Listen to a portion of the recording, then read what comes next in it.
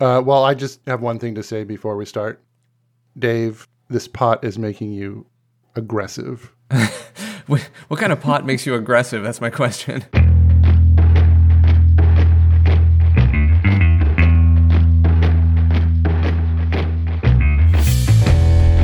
Hi, everybody. We'd love to get your feedback. You can post a review wherever you found this podcast. Find us on Twitter at RealDMC or send us a message at feedback@realdmc.com. If you send us some feedback, we may include it in our listener feedback section and you'll hear it on the show. Thank you for listening, and now on to the episode. Hey, everybody. Welcome to the Real DMC podcast. DMC stands for Dave, Marcus, and Colin. Right up front, we'd like to say that we're enjoying getting some feedback from our listeners. We did recently receive some feedback from Matthew, who apparently enjoyed our Matrix podcast. The first thing he said was that, unlike me being unsuccessful trying to get my son to watch The Matrix, who was simply not watching it out of rebellion, he said he was able to get his son to watch it, and his son enjoyed it. However, his main problem with the movie was that he didn't believe that the human consumption, the idea of actually grinding up people and refeeding them back to people, would be enough to power the machines. And he specifically gave us some information, and he said, the average human body has 125,000 calories, according to Google. The average person needs about 700,000 calories per year. So if you start off with 7 billion people, you'd need to divide this by 5 each year to keep feeding people. By year 10, you'd be down to 3,584 people. And after 15 years, you'd only have one person left. So Matthew would really like to thank you for the detailed analysis there. And I apologize if our podcast actually resulted in anybody having to do math. But it was fun to get your message, Matthew, so thank you. I just want to know who figured out how many calories there are in a human body. Well, that has to be variable. So, for example, your average American probably has more calories than maybe, a European. So you could go to different states in the U.S. and find some calorie-rich areas. We're mining Houston. Let's go. I could feed a family of 4 for at least a year. All right. Well, anyways, thanks for the feedback. And of course, please keep sending it in to us. It's just fun to connect with our listeners. So today we're here to talk about Stanley Kubrick's final film, starring Tom Cruise and Nicole Kidman. Let's discuss the narrative minefield that is Eyes Wide Shut.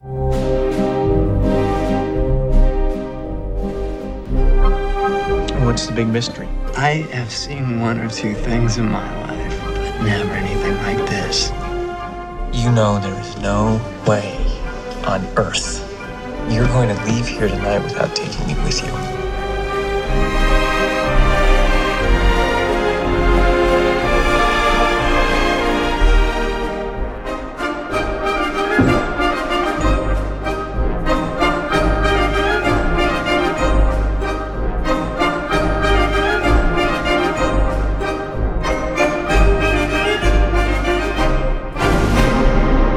Narrative minefield. Well, it could be a narrative minefield. I don't know. I find this movie absolutely fascinating. It is quite interesting. I'm not sure in a good way. I don't know. I'm curious to see what our opinions on this movie are going to be, because this movie went so far as to potentially change my overall opinion of Kubrick, which I think is pretty interesting. I'll talk about that as we go through it. I don't think mine changed, or it changed maybe for the other direction. Really? Yeah, no, because maybe you had the reaction that I had the first time I watched this movie, because I've only seen this movie twice, and it was a completely different experience the 2 times I've watched it. I've seen scenes of this movie over and over again, but suddenly I lose interest. Well, let me ask you, Marcus, how many times have you seen this movie? I mean, had you seen it before today? Yesterday? Yeah. I watched it when it first came out. I was really excited. I remember the trailer when it came out. It had the Chris Isaac song and the Kidman and Cruise and Kubrick and the big bold letters. I saw the preview probably in the theater. Probably watching The Matrix, I saw the preview or something.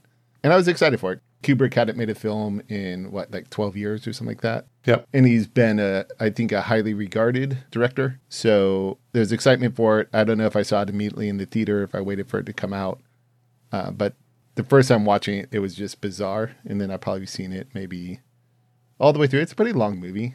All the way through, this would probably be my 3rd time seeing it. There's an Eyes Wide Cut website that re-edited the movie down to just about 2 hours. So the original movie is 2:40, and it's kind of interesting to kind of view. I watched the first maybe 15 minutes of that, and it zips along in that.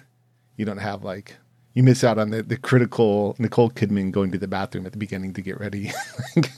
Some of that stuff just like, okay, do we need this? Like, we can get into it. Yeah. Marcus, always looking for a shorter version of the movie to watch. Hey, we gotta pick up the pace here. Well, let me finish just some general setup. So the film does maintain a 7.4 rating on the IMDb. So what's interesting is that's not particularly high. I mean, it's a good score, I guess, relative to a 10-point rating. But for the rest, I think that's pretty much right on for IMDb. Anything in the 7 range is like really good. So Natural Born Killers at 7.3 is really good. Fuck that movie. So it does. Tracking ahead of Natural Born Killers does surprise me. Well, what I find more interesting is the relation to Kubrick's other films, right? Because so The Shining and Doctor Strangelove come in at 8.4, and then you have A Clockwork Orange, A Space Odyssey, and Full Metal Jacket that are all at 8.3.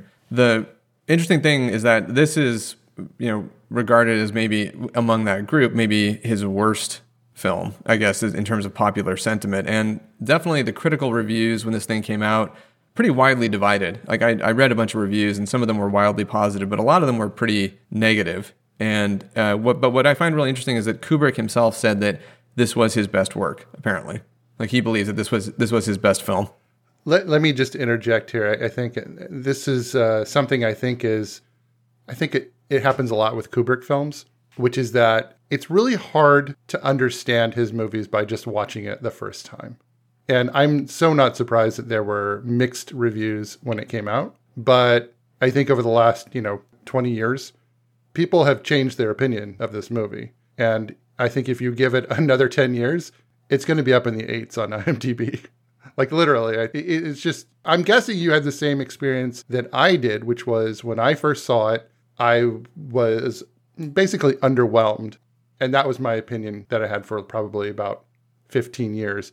And then I watched it again about 3 years ago, and I really liked it. And I think part of the reason, at least for specifically this movie, why there was a lot of negative reaction to it, I think it was sort of ruined by the marketing campaign, because people's expectations were for like an erotic thriller and a sexy movie, and that's not what this movie is. No, it's interesting because I was definitely influenced by the marketing campaign myself. I'm sure I was looking back at it, because I recall watching this movie thinking that it's kind of boring. It's a little weird. I don't know if I like it. And it certainly didn't live up to the hype of this whole, the Cruise Kidman, because they were married at the time and it's going to be some sort of, interesting, this, or actually I think what I'd heard about this movie originally was they were psychiatrists. Like that was, I think, one of the things that had leaked out about the plot of this movie, that they were both psychiatrists and they were both having affairs, and it was going to be about,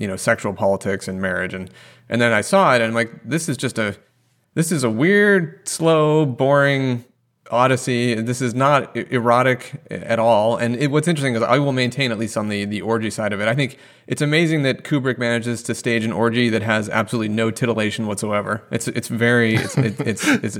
fascinating to me. And so then, my original... So it's funny because Stephen Hunter of the Washington Post at the time called it the dullest orgy he'd ever seen. Yeah. And it's totally true. It's very dispassionate, the whole thing. And very theatrical, and it's more about a commentary on the people that are there, obviously, than the orgy or the sex is very secondary to me when you're experiencing it. It's all very mechanical, just very like people seem to just be going through the motions and not like, especially with the music playing during it too. It just seems so like staged to a certain degree, like they're performing almost. It's interesting that you use that word staged, because I feel like this whole movie, I mean, obviously it's a movie, but it just feels everything, including the dialogue, these conversations, it just all feels very staged.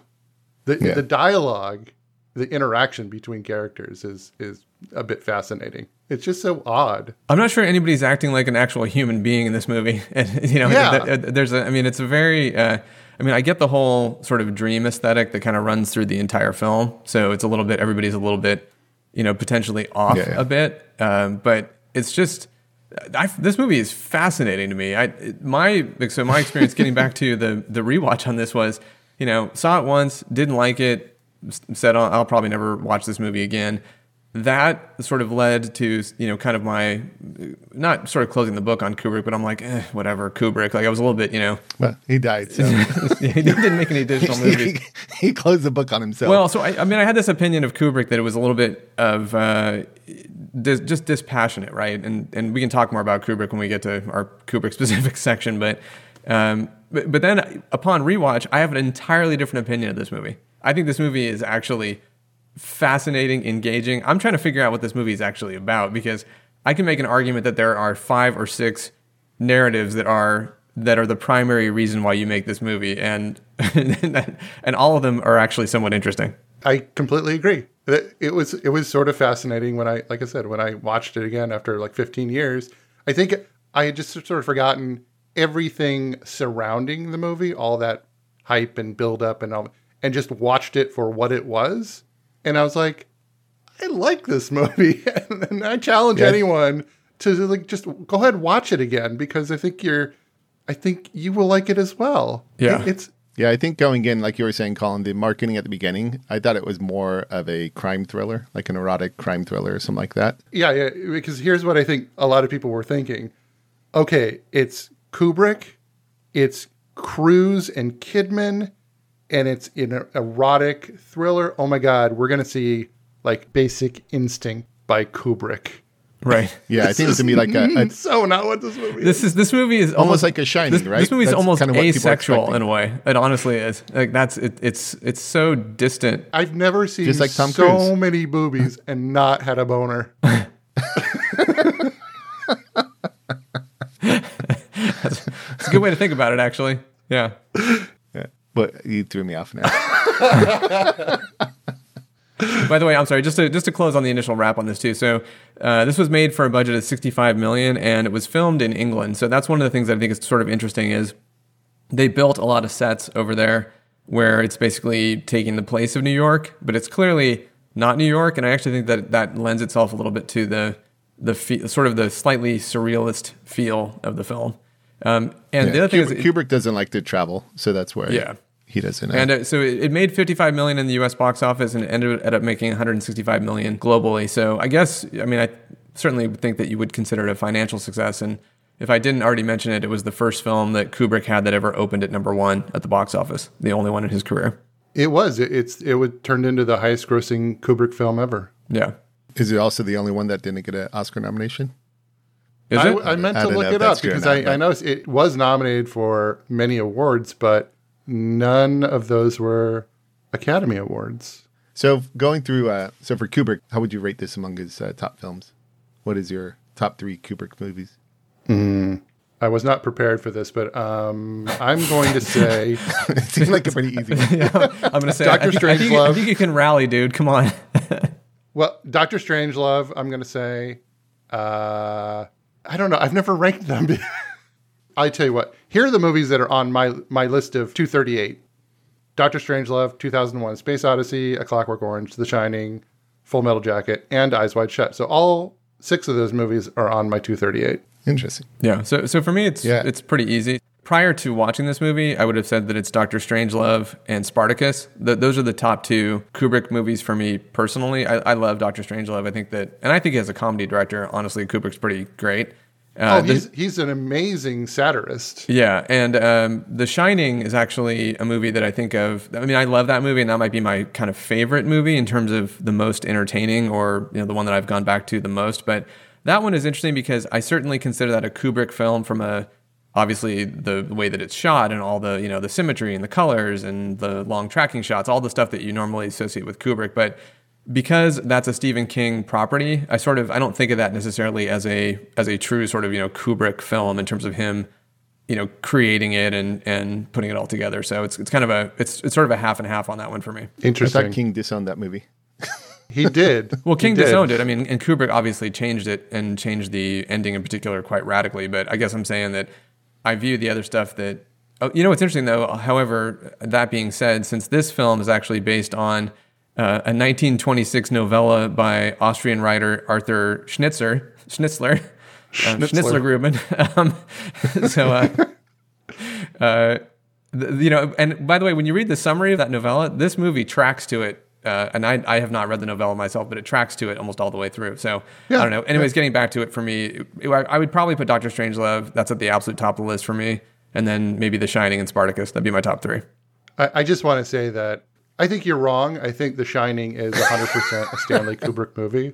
Well, he directed it, so yes, that's true. No. But I mean, I don't think of it as being a Stephen King property. And the fact is that, Kubrick, every one of his movies is adapted from something, from some novel. Yeah, actually, so let me tell you what I'm saying is I think of The Shining first as the Shining horror film. I think of every other movie on this list as a Kubrick film. That would be interesting. That's the difference in the way I look at it, right? I mean, The Shining is its own thing because I also saw The Shining when I was 9 or 10 or whatever. And at the time, it scared the shit out of me, and it had a different, So that movie has a different place in my personal film experience than all of his other films, right? Oh, okay. I totally understand that now because it's like you didn't go in the 9-year-old. You go in to watch The Shining because it was a Stanley Kubrick movie. Exactly, right? It was its own thing. It's like, I wanted to see the blood coming out of the elevators, right? That's what I was excited about, not the... Of course you were. Not the amazing carpeting. Now, I can watch that movie now, and I love the carpeting in the Overlook Hotel, right? It's like, and the camera angles and all that kind of shit. It's like, okay, now I can appreciate it as a Kubrick film, but it's just, that's the difference for me about that movie. Yeah, I would say The Shining is actually my number 1 Kubrick movie. I'm sorry, you guys didn't list Full Metal Jacket, which is I would put number 2. It's on my list. I haven't seen Dr. Strangelove in a long time, so it's hard for me to rank that one. I need to watch that one again. And then I'd probably put Spartacus 3rd. Yeah, we talked about it. I love the Full Metal Jacket. The first half of Full Metal Jacket. The second half, I don't. That's not. It dips for me personally, so that's why it doesn't make the list. Yeah, we talked about it in the 87 podcast. Yeah, but such a strong movie and such a memorable movie. Well, let me ask this just as an open-ended question. What do you guys think this movie's about? What's the main point or the main sort of, message or anything else that's being delivered here? Women like to fuck too. I mean, ultimately, this is something that men just are sort of like ignorant to. And when it comes down to it, I mean, that's what starts the argument. And that's what sort of propels the story. What do you think it's about? Yeah, I would say the hard part, it depends what view you look at it. There's multiple different kind of angles. There's one you can just say there's a secret society pulling the purse strings of overall, right? There's this power elite and they're exploiting women. And then the other is the dynamic between the marriage and the, which is kind of to your point, right? That, there's 2 sides to the sexual sides of marriages, and both are, the historic view is the male dominant, whereas this one's showing hey, females have needs too and have wants, and kind of exploring that to some degree. But then the rest of it's very much men exploiting women for their sexual parties, and that pawn shop guy selling his daughter to the other guys. There's just some very weird scenes and interactions with various people throughout. Yeah, my take on it is that it's the kind of the ultimate portrait of how clueless men are about female sexuality. That's really it in a nutshell, right? I mean, I think that because the Bill character is he's a fucking moron, right? I mean, that's one way to read this movie, right? I mean, he goes through the whole thing and he's not getting any of it, and you can argue that it goes all the way and it wraps back around, and he has made no progress whatsoever after he's gone through this entire journey. So that's just men are stupid about women's sexuality, and I ended up doing a fair amount of reading after watching this movie. And let me just say, man, you can go down the rabbit hole on this one if you want to read a bunch of articles with Kubrick, yes. Right? And that's actually something else we can talk about in terms of Kubrick, just which the over analysis is something that has grated on me in the past, which I realized kind of maybe had a little bit of an impact on how I viewed his films. But there is a really interesting article from Lila Shapiro in Vulture magazine, and the article is what I learned from watching Eyes Wide Shut 100 times, and it's an interesting read. But she has a quote in there, and she says, as long as men choose ignorance and women accept it, the relations between them will never change. Kubrick, the most controlling and precise of directors, knew exactly what he was doing. He didn't make a naive film. He made a film about naivete and the toll it takes on the world. I think that's actually, of all the stuff I saw, that to me was probably the kind of the best sort of synopsis of, I think, what the primary message is. That being said, let me just say that you can rattle off, this is definitely a takedown on the ultra rich and their boredom and their contempt for everybody else and how they treat people. You could say that it's a takedown on the construct of marriage and parenting, right? And the the dynamics and the politics between the two spouses. You could take an angle here that it's Eyes Wide Shut is a story about Bill, a man who's clueless about his own sexuality, because there are 3 moments in this movie where they're basically Minefield ahead. What was that? Minefield ahead. Yeah, well, I mean, there are at least 3 moments in this movie where you could take the angle that if he's gay and he is experiencing, if his challenge with actually understanding female sexuality is because he's just not going to go there naturally, there's a very interesting argument to be made there. And then you can step all the way back and say, you know what? This was just Stanley Kubrick being like a maniacal jester and just taking 2 big-name Hollywood stars and completely putting them through the meat grinder for his own entertainment. And when you read about the production of this movie and some of the choices he made, trying to create, actually, like specifically trying to create tension between the 2 of them to basically allow that to be, to come out on the screen, it's fascinating. I mean, there are some fascinating production details behind this when you start reading about it. So, yeah, I had a very interesting experience watching this movie, and I think that it leaves itself open to interpretation in a lot of different angles. Well, I'd love to hear those interesting things from the production. Maybe you should do a podcast on it.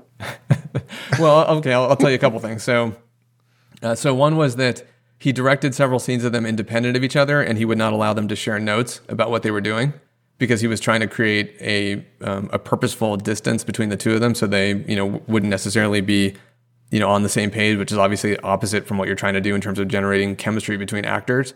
There's an interesting, like the scene that he filmed with Nicole Kidman and the naval officer. He apparently filmed them nude together 6 days, and he kept Tom Cruise off the set.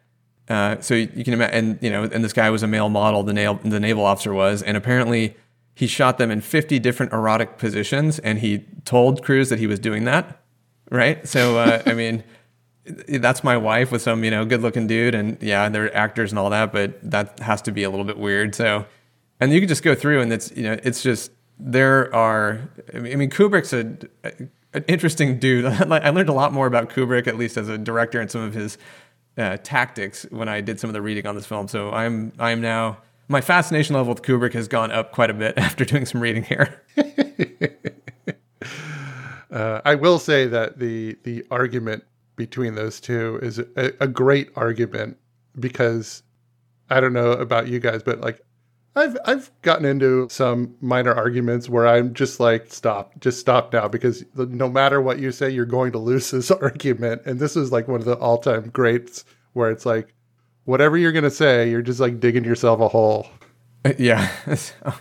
I don't know, man. This movie is actually, here's what I find. I'll just say what I really find fascinating about this movie is watching Tom Cruise. I could watch, I wish there was another 2 hours of this movie just to watch Tom Cruise and the way he's acting and responding to people, because it's fascinating to me. Like, I'm not sure He's Tom an Cruise, alien. I'm not sure He's Tom an Cruise alien. knows what movie he's in with his performance. It is so strange. It is just like Is he acting, or is he like, it's such a weird like cluelessness to him throughout the movie. Like, he does a great job with it, and I don't know if it's intentional or if it's just dopey.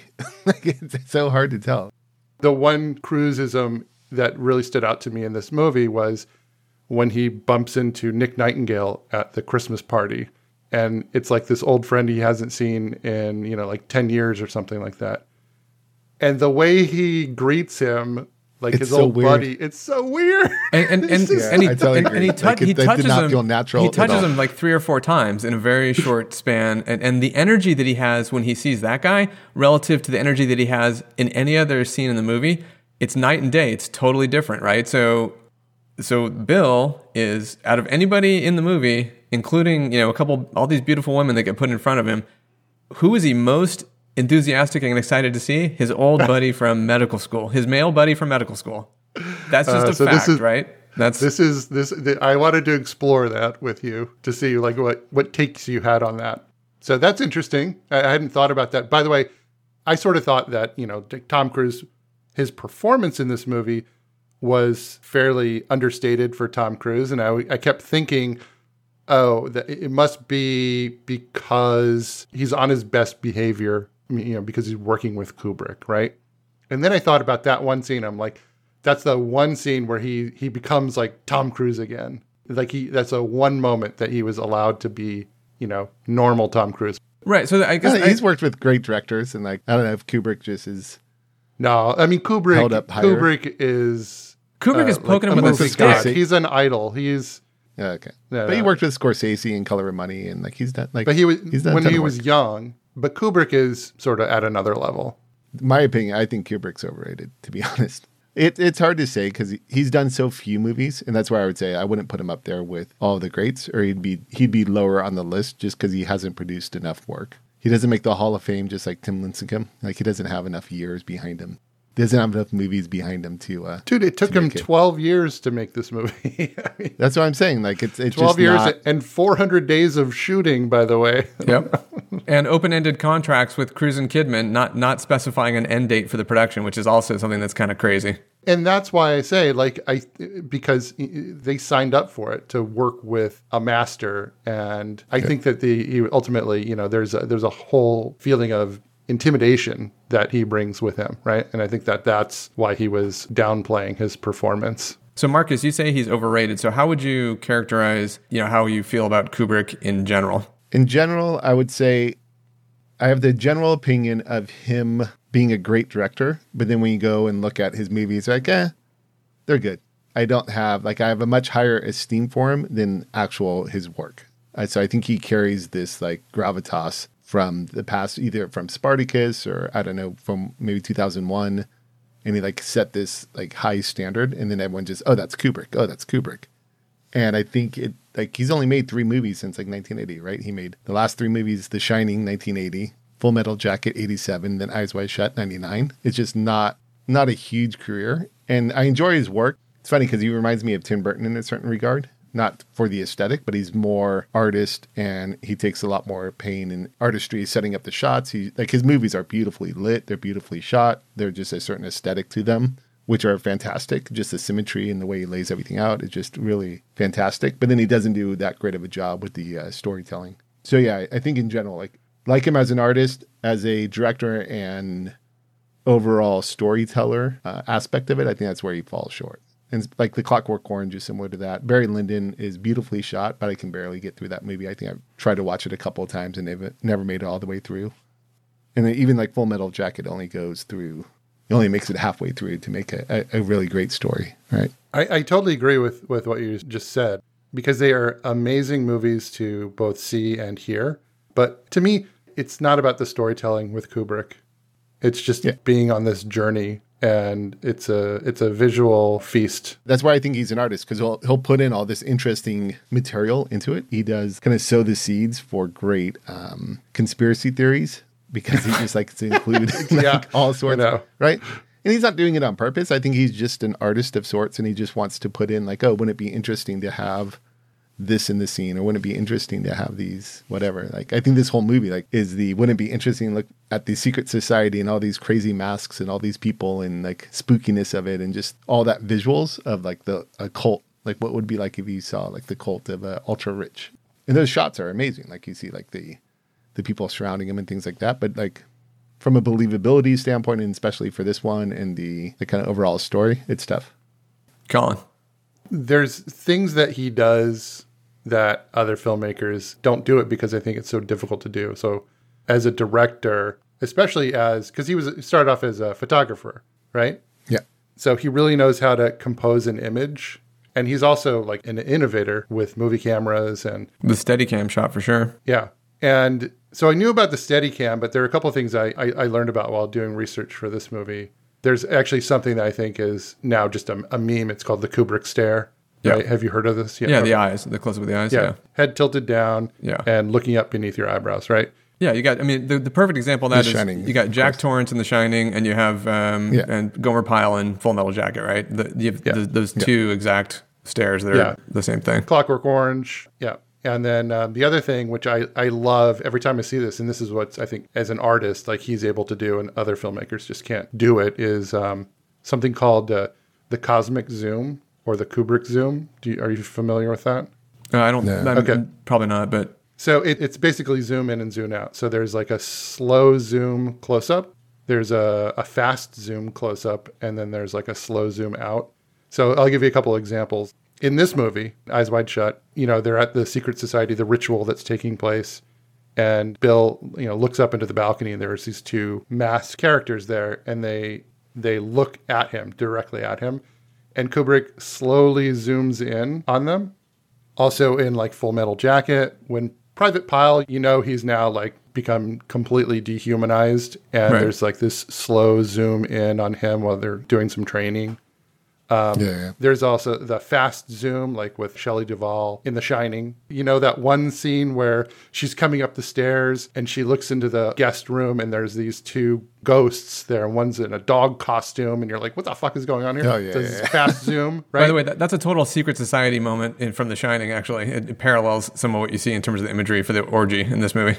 Yeah. Oh, there's a lot of stuff like the party scene, the Christmas party in the beginning of this movie. It's just so. I was gonna say the party in The Shining too is very similar to that. Right. Absolutely. Right. Yeah. Very, very similar. Anyway, so he apparently this is a really, really difficult thing to do, is to zoom in and then also like zoom out so much that you focused on a character's face, and he just brings it all the way back, and you see the huge scope of what is actually going on in that scene. Yeah. It's like a signature for Kubrick, and I just absolutely love this. Interesting. So one of the other things that very noticeable in his movies, and especially in this one and then Barry Lyndon, is using the lights, like available lights, and he tried to do that a bunch.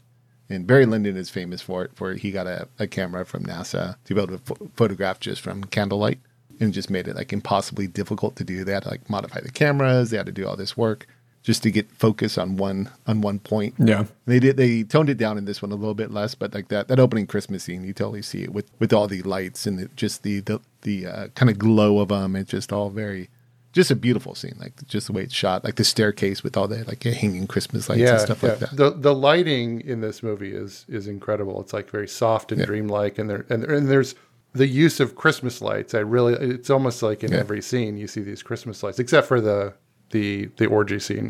And the red and blue color palette that runs through this thing constantly too is also really interesting.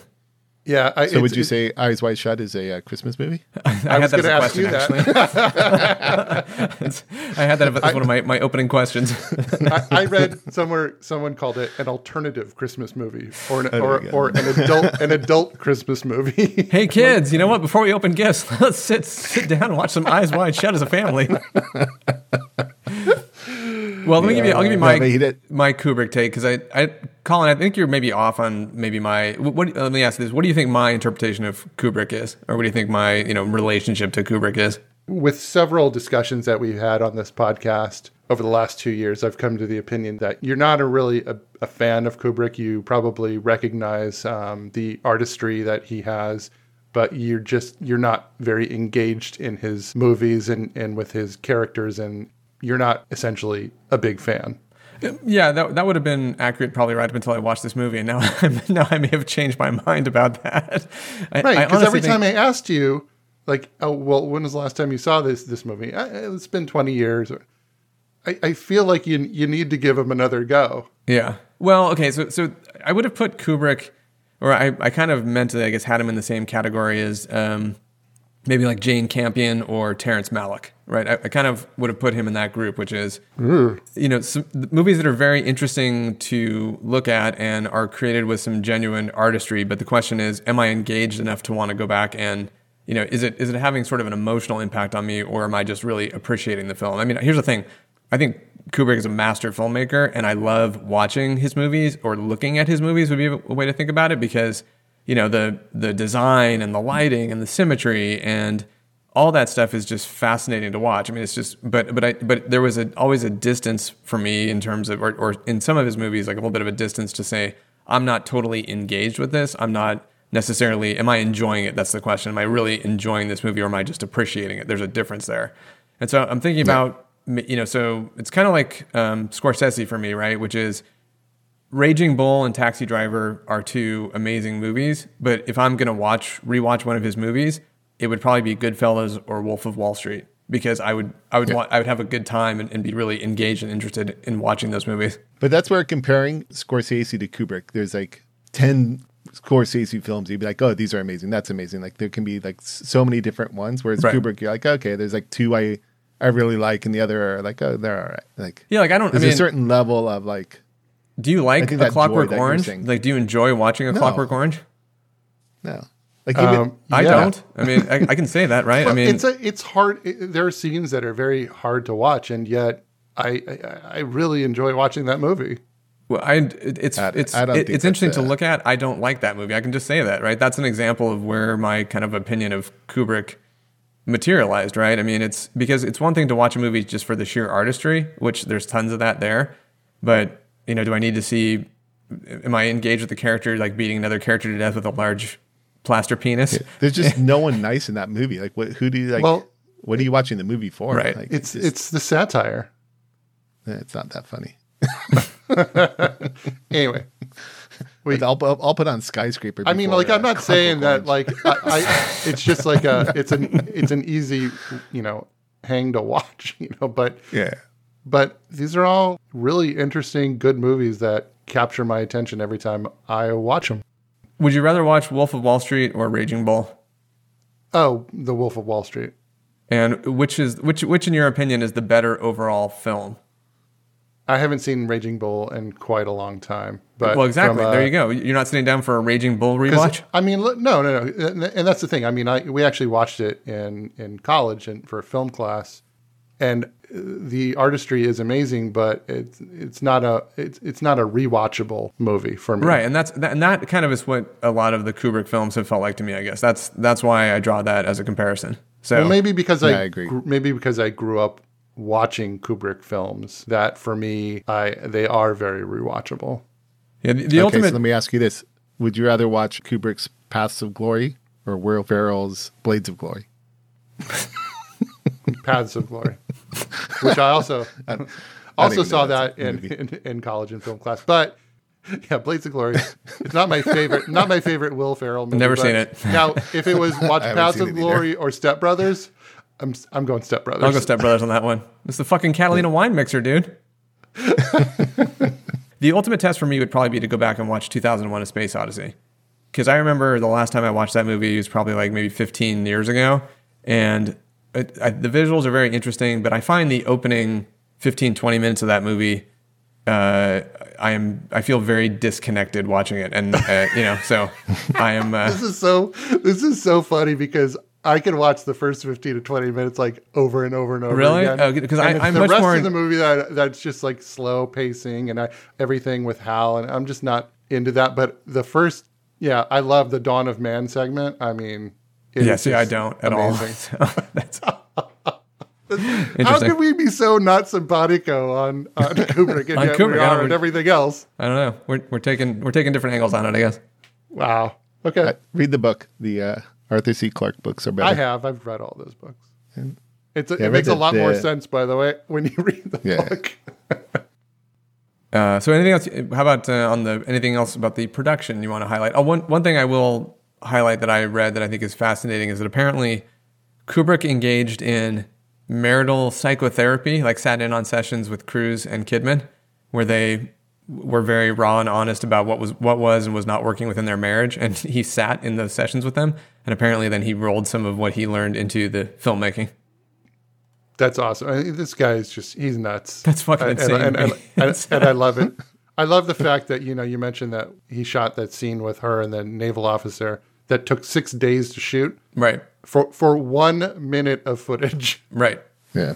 I thought it was pretty funny that when Kidman and Cruise signed on to do this movie, Vincent D'Onofrio convinced them to either rent or buy a flat or a house while you're in London. Because you're going to be there a while. It's going to take longer than you think. That's funny. Yeah, I wonder if that's why he's made so few movies. He just puts too much effort into it, or... I think so. Well, he literally obsesses over every single detail in these films. Like all the books on the shelf, apparently. Like he selects each individual book. Yeah. For this movie, he personally selected every single mask worn at this secret society. That's good. He needs to learn to delegate. He is just obsessed about every detail of the screen and everything in the background. I mean, actually, so it's interesting you say that, because that actually is one of the things that also probably informed my opinion of Kubrick, which is that it's a little tiring, the over analysis that people commit to his films.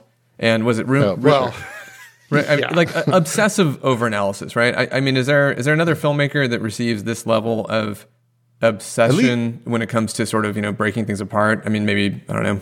If he's that detail oriented and he is picking it, then it makes some sense to obsess over it. Yeah. Like if you're going over someone else, like David Fincher, I can see being similar, taking a lot of time and being very precise. Right. But then other directors who may not be as precise, like then it's not worthwhile to, and some set designer put that in the background. I don't know why that's there, right? No point in debating what it is. But if Kubrick's one picking every single book on the shelf, then it makes sense to like. Yeah. Well, have you guys seen the Room 237 documentary? Yeah. I haven't seen the documentary, but I've read I went a little deep on this one too, and there's a lot of conspiracy theories out there. This really touches on the whole secret society and that whole aspect of was Kubrick like trying to shine a light on it? Yeah, there's a whole angle that has come out like with some of the recent articles that Kubrick was somehow trying to tell the story of Jeffrey Epstein. Yeah, which I'm not so bought into at all. ridiculous. So. No. Yeah, but so that's, I mean, the Room 237 thing is actually really interesting. So it's a great movie to watch because if you want to see some genuine nut jobs, just putting their opinions into every little thing. And I think that level of obsession kind of, maybe it created a little bit of a secondary annoyance about some of his movies, I guess. But, I can get past it. You're talking about like the details. And Marcus, you mentioned that this movie was filmed pretty much the whole thing in the UK. And even though it takes place in New York. So what did they do? They built a replica of Greenwich Village on a soundstage. Like all those New York scenes where he's walking around Greenwich Village. Yeah. It's a studio. I mean, it's crazy. I mean, he sent workmen to Manhattan to measure street widths. I mean, he is crazy. The interior of Bill and Alice's New York apartment is also, it's an exact replica of the apartment that he and his wife, Christine, lived in during the 1960s. Funny. I mean, no wonder this movie, which has like no special effects in it, had a $65 million budget. Like they could have shot this for like $20 million if they actually just been in New York, right? And I think a full year of post-production and editing, I think as well, after the initial filming was completed. All right. Well, you want to switch to cast? Sure. Yeah. Let's talk about the cast. Yeah, so let's talk about Tom Cruise as Dr. William Hartford, which is this performance. Maybe I'll ask it this way. Is this a really good performance or is this a unusually weird performance? Is it a bad performance? How would you characterize this? I would say it's a good performance, but it's not necessarily intended. I think Kubrick got what he wanted from Tom Cruise. So I would say in that regard, it's a good performance. I don't know if it's great acting, but it's hard to, it's very oddly understated. And he plays the character he's supposed to play well, right? He's kind of a doofus. He's kind of dopey throughout. He kind of doesn't have a clue. And Cruise plays that well. Is it intentional? Is it just Tom Cruise looking out of place? Is it, I think it's hard to say. It's not an Oscar-winning performance, but it's also like, it's what was needed for the film, and Kubrick got it. I think puppet master, that's the word that comes to mind when I think about like Cruise's performance here, right? Which is like Kubrick having fun, poking him with a stick, putting him in positions where he is going to be potentially personally uncomfortable, and that will translate to how his character is acting on the screen. I really think that's what's going on here. It's a very unusual performance. I think it's engaging and it's interesting, but it's interesting to watch both as what the character is doing, but also kind of what the actor Tom Cruise is doing and experiencing. I don't know. I find this genuinely fascinating. I would say that if this was a different director, I don't know. I'd say it was like a totally weird Tom Cruise performance. Well, he's miscast potentially, right? But no, I don't know about that. It's just, it seems like a weird performance. But then I think about Nicole Kidman and her performance, and I think about like Todd Field. I think this is just Kubrick pulling the strings. Like this is what he wants. Yeah. Because like I said, all of the performances seem very staged in some way that, and it doesn't quite seem like a realistic conversation happening between two people.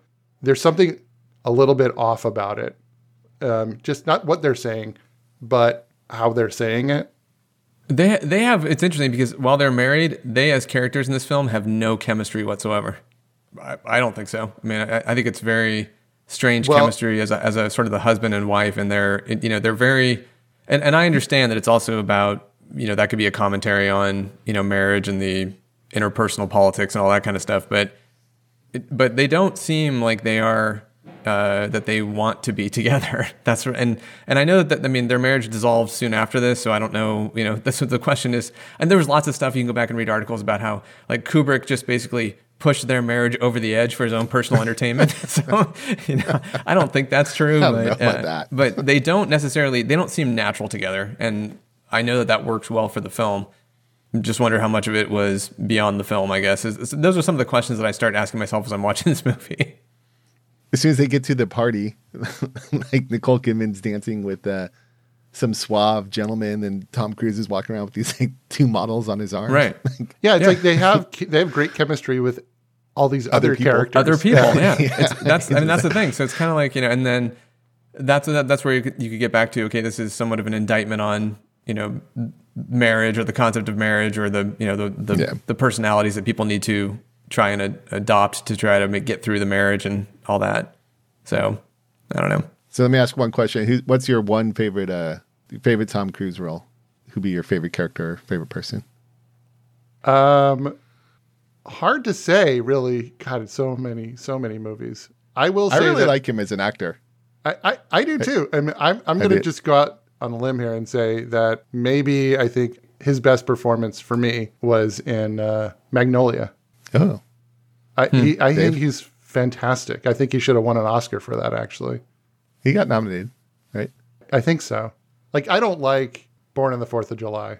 I just don't like that movie. Well, that's a depressing movie, but I would say that that's probably his best overall performance, personally. I think. He was nominated for that one, too. Yeah. Oh, The Color of Money. That's my favorite. That's really good. He's good. I love him as Vincent.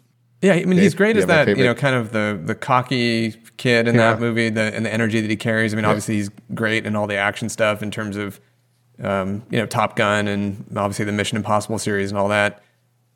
He's demonstrated some interesting comedic chops, by the way, in Tropic Thunder, so I'll give him some credit for that. That was a pretty good moment.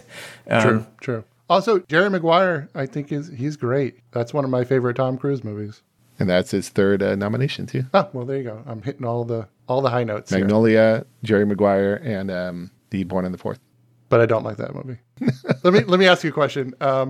What would you think if this movie, instead of Cruise Kidman, it was Alec Baldwin and Kim Basinger?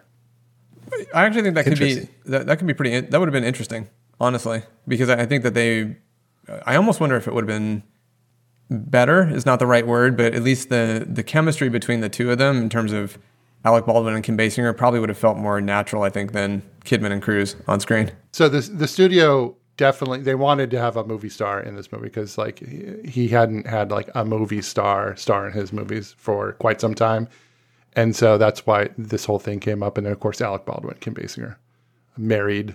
That would have been an interesting watch, I have to say. It's so hard to because we rewatched Hunt for Red October with Baldwin, and then, it's so hard to divorce him from his Jack Donaghy. I know. I was thinking the same thing. He's so that character really took over his whole personality. Any involvement of him. You know who Kubrick's first choice was for the film, right? No. Oh yeah, Harrison Ford. Harrison Ford. Yeah. So can you imagine Harrison Ford Flockhart making this movie? Harrison Ford would have been a very strange film as well, but I don't know. The idea of actually having Harrison Ford in a Kubrick film and see what happens would be pretty interesting. I'd love to see the results on that. Well, he got Harrison Ford because he got Bill Har Ford. I think that's actually how he came up with the name. Oh, interesting. How funny. Maybe we should wrap up the cast. So, Nicole Kidman, what would you like to say about her performance here? She's fantastic. She looks great. I think she's wonderful in it. Her scene dancing with the Hungarian gentleman is fantastic. She is so good. She plays Tipsy so well. Who did it better? Melanie Griffith in Working Girl? In Working Girl or Nicole Kidman in Eyes Wide Shut? I'm not sure. The Kidman does a great job with it. Yeah. I think she's the MVP of this movie in terms of acting, personally. I think she's at the top. Yeah, the only problem, I'd say she's not in it enough. Like, it's more focused on Bill. Yeah, I think you're right. So the only other people that I would mention, I guess, so Sidney Pollack is an interesting character in this as Victor Ziegler. It's AKA Jeffrey Epstein. Yeah, I was going to say, like, AKA somebody who is just, I mean, this is actually, I mean, you could make a case that he's a pretty menacing figure in this movie, or at least a pretty disreputable human being, I guess. Case for it, do you? What was that? I don't. I said, I don't think you have to make a case for it, do you? Like, it seems pretty. Interesting. I never even thought about it that way. I think he's the one person in this movie who's like grounded in reality. Like he just calls it like it is. Like, you know, but it's his reality and it's also, you know, his reality of sort of like, you know, fuck the little people. I'm just gonna, you know, the scene with obviously where he goes up to her and the, you know, the hookers in the bathroom and the party, and the, you know, sort of the dispassionate nature with which he's, you know, kind of talking about that sequence. I mean, that makes him a pretty disgusting human being. I mean, Kubrick does a good job in just his mannerisms to make him a pretty horrible person. Interesting. I never really thought about it that way. I just sort of figured, well, this is what rich white guys do, the rich and powerful. Although I always wondered, like, first of all, I have to say I love Sidney Pollack in this movie. Like, that's one of my favorite scenes. But you're right. Like, he's just sort of like very dispassionate about it. Yeah. And it's like, oh shit. Like, well, she OD'd. Go grab the doctor and bring him up here and let's get this sorted out. I would hate for her to like actually die in my bathroom. But also, who bangs a hooker in your own house while you're having a Christmas party? I have that question. That's when we get to the when we get to the run through. Let's talk about that. So let's close out the cast. So okay, yeah. So the other person that I would mention is not sure how to pronounce his name, but Rade Serbezia. So I will tell you. Maybe you can hear this. It is Rade. Rade Serbezia.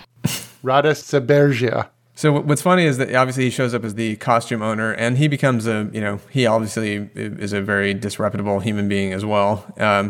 But what's funny about that guy is that he's also the bad guy terrorist in so many movies, and so he's always playing the Russian villain. Exactly. So when you see him, you're like, oh, that guy's definitely a KGB operative. There's no way he's running a costume shop. Like, that's my immediate thought when I see him. That's totally right. He's an underground KGB agent operating out of New York. That's good call. Good call. I do like him though as an actor. He's always compelling. He's fun to watch. Yeah. Great hair and beard. He's a total that guy. Yeah, love him. All right, so should we get to opening questions? I've kind of actually covered several of my opening questions. So the only question I guess I have that remains in terms of just as a general question is this a comedy? Because there are several articles you can read online that basically try to spin that basically Kubrick never got off of the angle he was taking originally, which was to film this as a comedy, and that some of the actions of the characters in terms of them acting like doofuses, for example, it's actually meant to elicit humor. I don't necessarily see it that way. Do you guys have an opinion there? I didn't find no. If it's a comedy, it fails even more. There's nothing funny in it. Yeah, I mean, maybe like the last line of the movie. It's the only thing. But so that was one of my questions. What do you think of the last line in the movie? So just for our listeners, in case you forgot, they're in the toy store at the end. And you know, there is something very important that we need to do as soon as possible. What's that? Fuck. It was predictable to a certain degree. Really? Predictable? Yeah, I guessed what the line, because you're like, what was that? You're like, that. Like, I was very surprised. Let's get it on. I didn't think she said fuck. Dave, what'd you think? Well, I think it's the way to sort of reinforce the idea that he's clueless when it comes to female sexuality, and he's not getting the job done, is really what she's telling him there. So I think when she's saying fuck, she's saying fuck me the way I want to be fucked, as opposed to the way that you're currently doing it. I think that's basically the message that she's delivering at that point. Yeah, I think it's not like, she doesn't say make love. She says fuck. So I think you're totally right. Right. She's like, I want to express my sexuality. I want to get after it. I want to get my own pleasure. And, so step up, Bill. His ideas about sexuality are it seem to be very outdated, but now draconian. I read a few things and well, maybe things haven't really changed that much. Well, I did read one article where there was an interview with Kubrick, and he was talking to the screenwriter and saying, I want to adapt this 1926, novella. And the screenwriter said, I don't think that would be relevant for today. And Kubrick basically challenged him on that point and said, I think it's completely relevant. I think it's funny, the telling of the two video clips on the IMDb listing sums up, if you can see that, Nicole's seductive and Tom just clueless. Yeah. I don't get it. Well, what do you want? That's one other way to look at this, is as there are so many glances of Nicole Kidman or her character looking at her husband, and the energy that's there is like, oh, you're a fucking moron.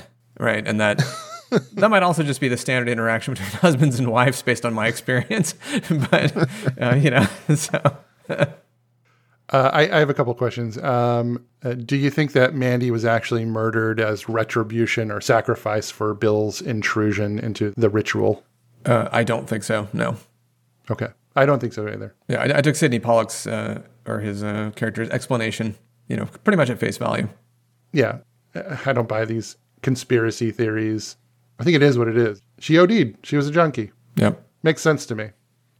All right, well, Colin, you want to hit us with the plot summary? The film follows the sexually charged adventures of Dr. Bill Harford, Tom Cruise, who is shocked when his wife Alice, Nicole Kidman, reveals that she had contemplated having an affair a year earlier. He then embarks on a night-long adventure during which he infiltrates a masked orgy of an unnamed secret society.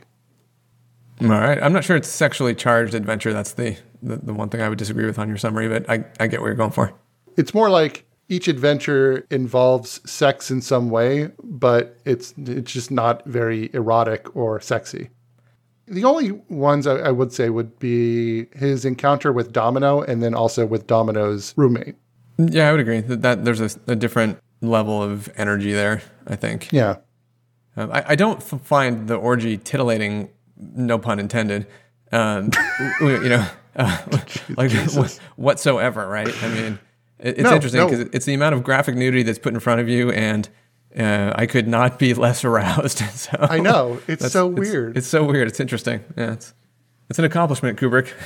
I mean, it literally, it's just like a bunch of naked supermodels walking around in G-strings and carnival masks, and I couldn't be more bored. It's odd. It's interesting, yeah. Yeah, but maybe, I assume that's what he was going for?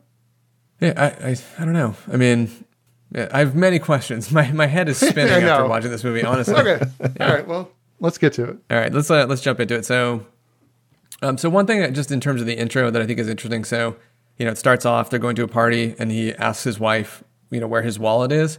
So one thing I think that's interesting is that's the start of this idea that there are sort of levels of servitude in this movie, right? Because you have that upper ruling class that has their private doctor that pulls them to come to them, and then you have, Bill, who, as he's going around the city, he's, using money to, like when he, tears the 100 and gives it to the cab driver, it's, you're working for me and I'm using my money and influence to control you. So it sets up a little bit of the dynamic, I think, maybe two things. One is it's just showing that, that there's it's kind of the start of the relationship in terms of maybe what he sees.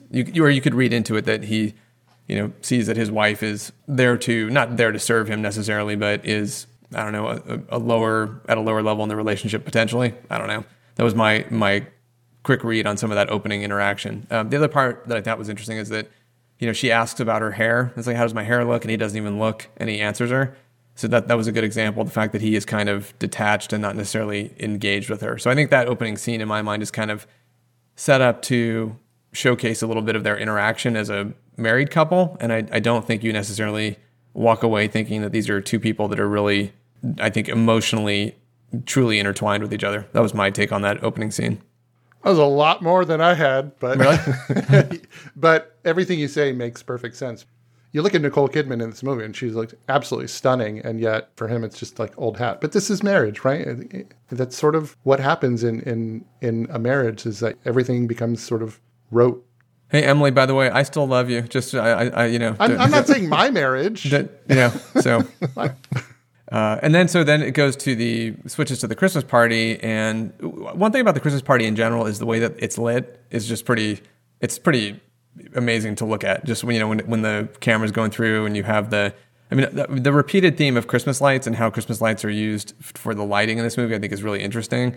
The the huge chandelier with all the lights on it. I just think the lighting in the Christmas party and sort of the overall aesthetic that gets created is interesting. It does feel like there's a little bit of particulate matter in the air. Like this whole movie feels there's a little bit of like a tinge of fog, it feels like to me, which I guess is kind of maybe trying to drive home the dream state. But that's just one thing that I noticed when they're kind of going through the Christmas party. I don't think I ever noticed particulate matter or it's fog. It's like soft lighting, or it's well, it's that's kind the of thing. It's all of this soft lighting used to create a very dreamy quality to it, and which I loved. Yeah, there's, I guess, what would you say? It's almost like, the soft lighting creates that sort of a haze. Yeah, it's a haze. Yep. Yeah. And it's very beautiful. And I would love to attend that party, by the way, just for that fact. Then Nicole meets the Hungarian guy, and she's standing there, and he walks up, and his move is to just grab her glass and drink it in front of her. So that was my question, is like, what's going on there exactly? I mean, this guy knows how to score. That's what's going on. Yeah. So that's a bold move, my man. Right. So the idea is that, it's like, okay, we're swapping saliva already. Is that what is that the undertones of what he's going for there? No, this is a man who says, like, I'm going to take what I want. Yeah. And he wants her. Tall, suave, and he nearly gets her. Yeah. Yeah. Well, and his dialogue, that's the other thing that I like about this scene is his dialogue. He says one of the necessities of marriage is that it requires deception for both parties. So, he's actually, and this is where it's kind of like, okay, then, this falling on the intro scene, I'm like, oh, there's more of a marriage commentary running through this movie than I originally thought. So I mean, that's the whole movie, is exploring that dynamic, right? Yeah, and there's the sexual part of this as well, because he says that, women only get married, or used to only get married to lose their virginity, and then to also then unlock their ability to then have sex with everybody else. Like that's the angle he's taking when he's having the conversation with her, which is interesting. This is a really good scene just to watch flirtation, but I actually felt very uncomfortable watching it, knowing that she's a married woman and she's getting hit on very hard. Right. And she's like tipsy. I just felt like she's very vulnerable, and he's like ready to pounce. I mean, come on, he's European, right? He's going for it. American women, look out for those Europeans. They're coming Seriously, for your women. Though. Yeah, absolutely. But I love this guy because he's just like ripped out of an old movie. He's just like this suave European Lothario who's, I think, appears maybe a little bit past his prime, but still, there's a danger in that whole scene. Yeah. Well, then you flip it, and the same thing's going on the other side with the two girls flirting with Bill. And I was much more comfortable in that scene. But I think that says a lot about, again, men's view of sex and how we view women thinking about sex. Yeah, well, so two questions here. So one is the close talking. There's lots of close talking in this, right? When the Hungarian, I mean, obviously he is, sort of, miming coming in for a kiss, kind of with some of their back and forth conversation there. Yeah, well, he's being extremely intimate with a woman that he does not know. Right, but then the women, when they're talking to Bill, also, if you look at that, it's like they're leaning in really close to his face as well.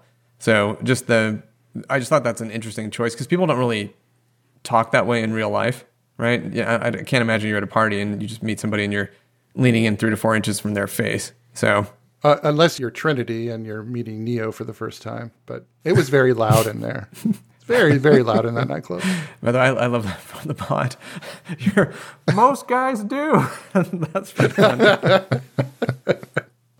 So then, but I did have a question here. So what do you think, so Bill is walking he has the two women on his arm. He has this big shit-eating grin on his face. What are they saying about Bill's character there? Is he just clueless because, he's just caught up in the moment? Is he just super horny for somebody besides his wife? I mean, what message are they sending or what's the evaluation of Bill as he has the two women on his arm?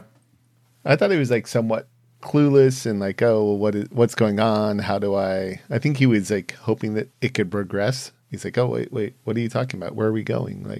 He wasn't sure how to, what he should do. And he had that kind of, right. So what am I going to do here?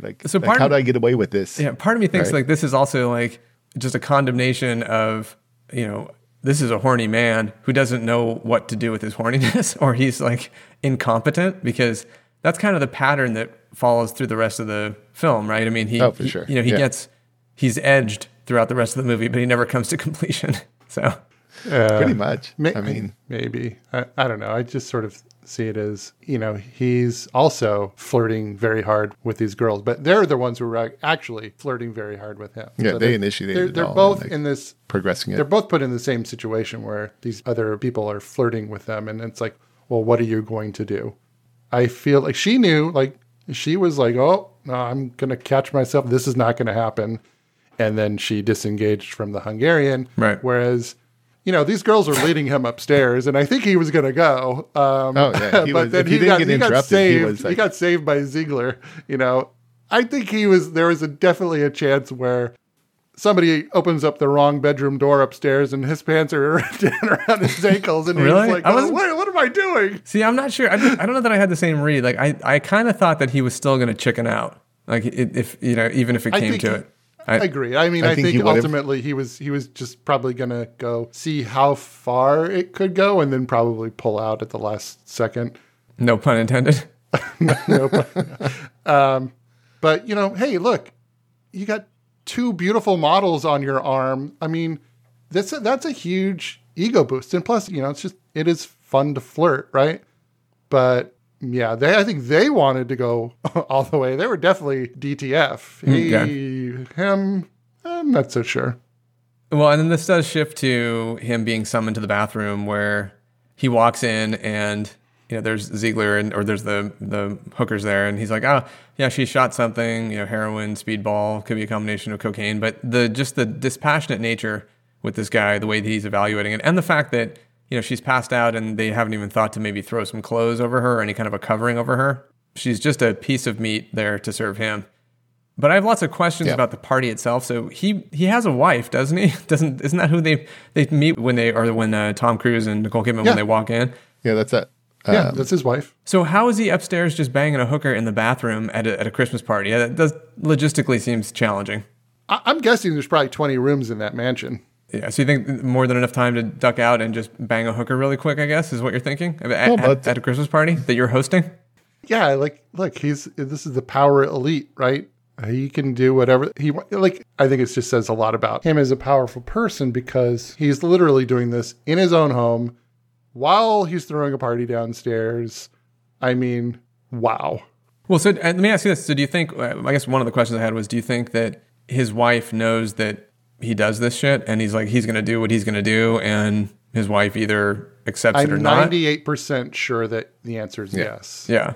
Okay. Because that kind of goes back to although maybe not very happy about it if it's like at home during a Christmas party. And yet, honestly, she's probably not really keeping tabs on him. Yeah.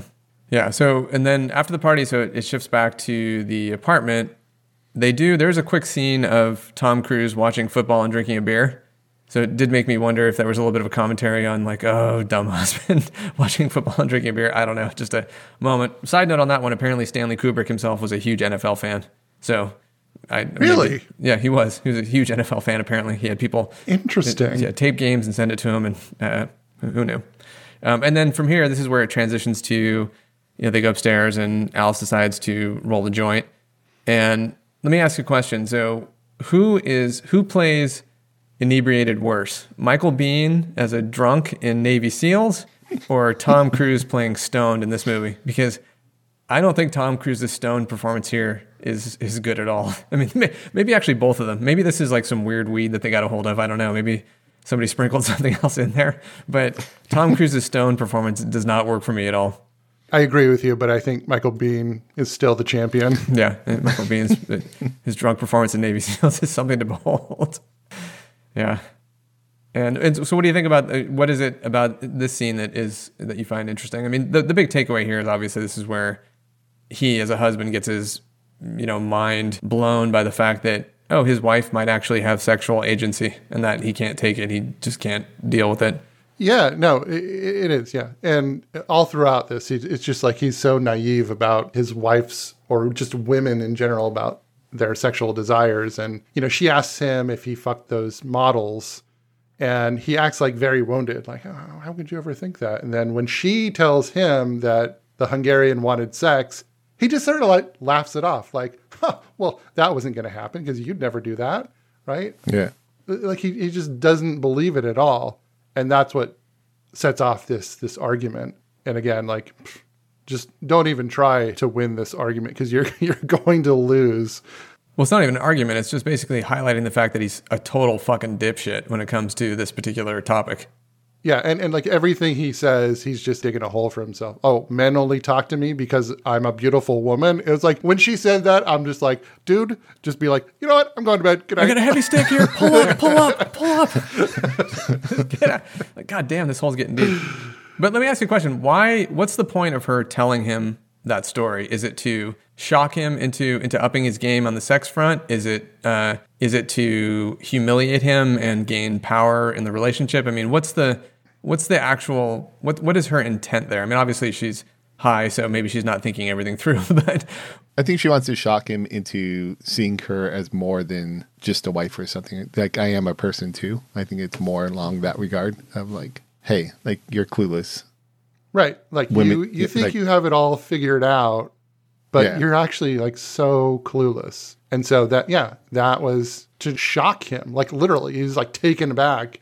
And so much so that he has to like retreat from this whole situation. And, you know, luckily he gets a phone call and has to go visit his patient who died. Well, I know that's the result of the story that she's telling, but what do you think her character's intent is in terms of what does she want to occur differently after that? I think she wants him to see her for who she actually is, which is a sexual being. I have sexual desires, and it's not just for you. And he says, we both know what men are like, you know, and it's all about like, you know, like, well, men can do this and we have fantasies and, but women, no, it's evolution.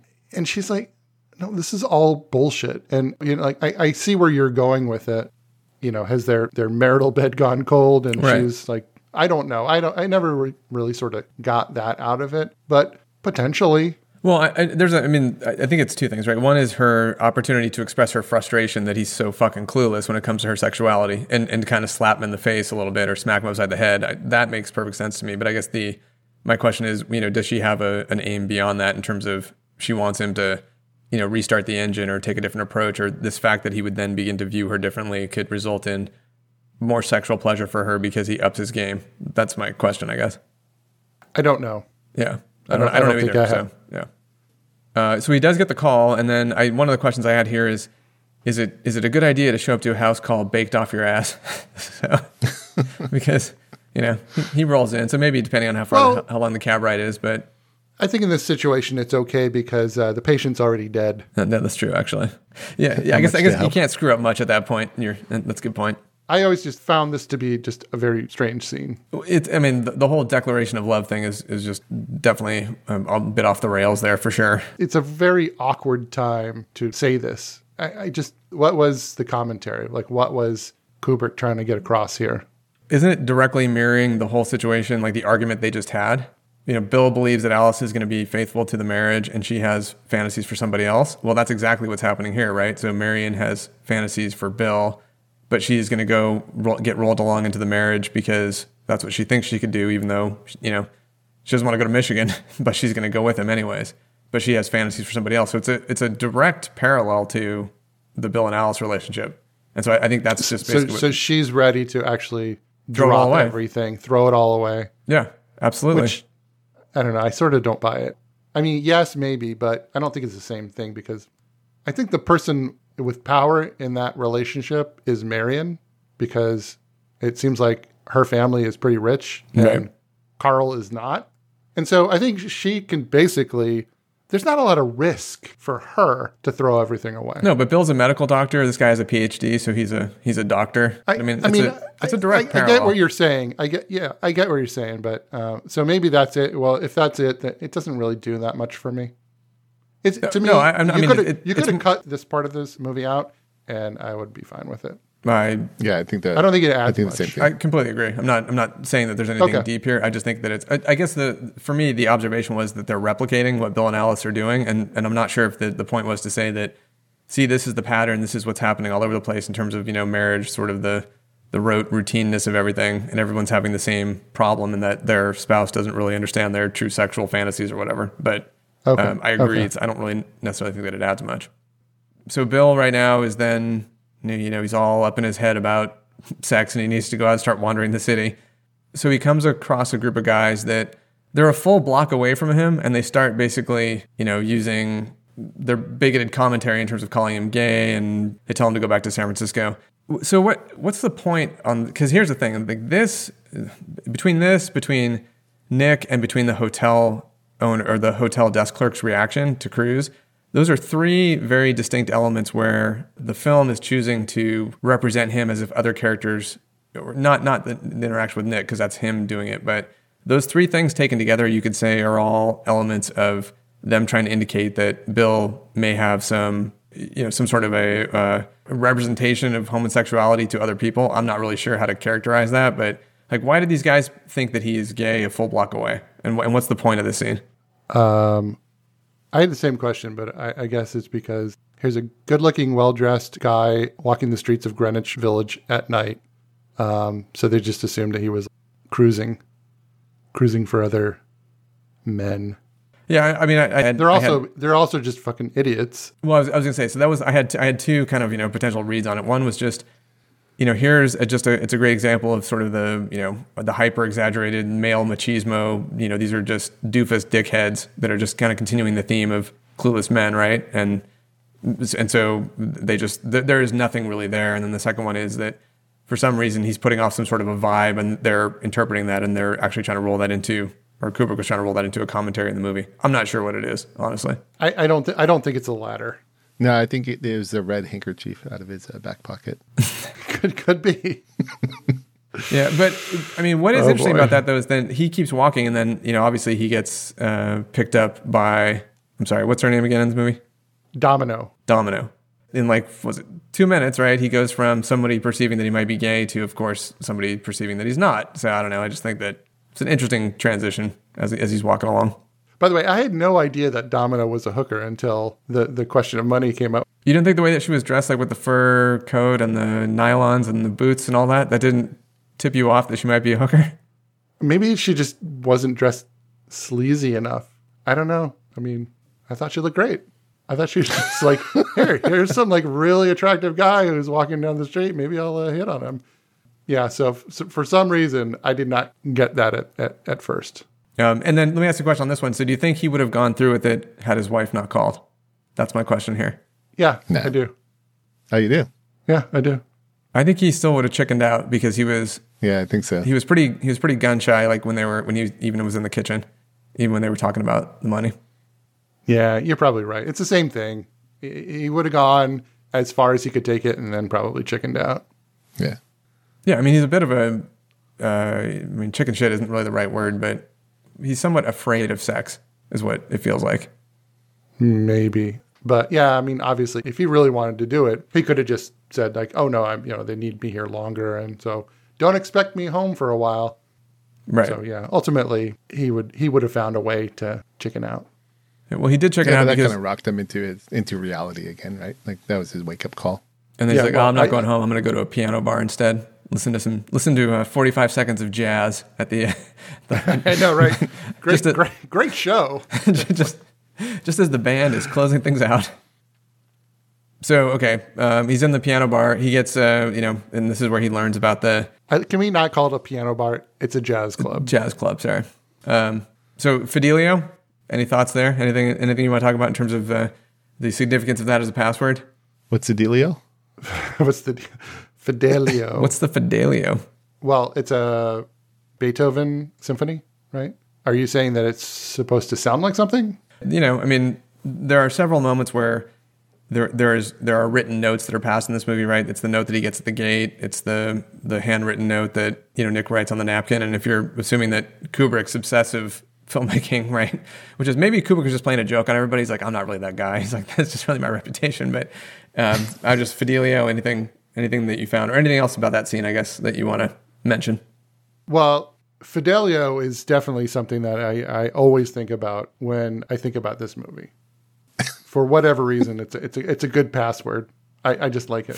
It's a good password. The other thing I thought was, I love when Nick Nightingale says, well, where are you going to get a costume at this hour of the morning? Because exactly what I thought of. That's right. Airplane 2. Where am I going to find a piece of metal? Here. In space.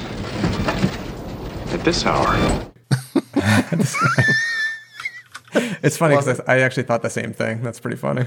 Of course you did. Yeah. But then I do like, this is where he goes to the costume rental. And one thing I do love here is there's a little bit of the film noir thing going on with him as a detective wandering the city a little bit. Only what he's flashing is his medical credentials. And so I love that he keeps flashing his medical credentials like they're a badge again and again throughout this movie. I think at one point he actually says, "It's okay, I'm a doctor." Yeah, I'm a doctor. You can tell me. But, I do think that him going to the costume shop and saying, I'm such and such's doctor and, I need to get you up at midnight so I can rent a costume to go to my orgy. He doesn't know it's an orgy as of yet, but it does show that, Bill thinks that people are, there's one rung lower, I think, there that he believes is there to serve him a little bit.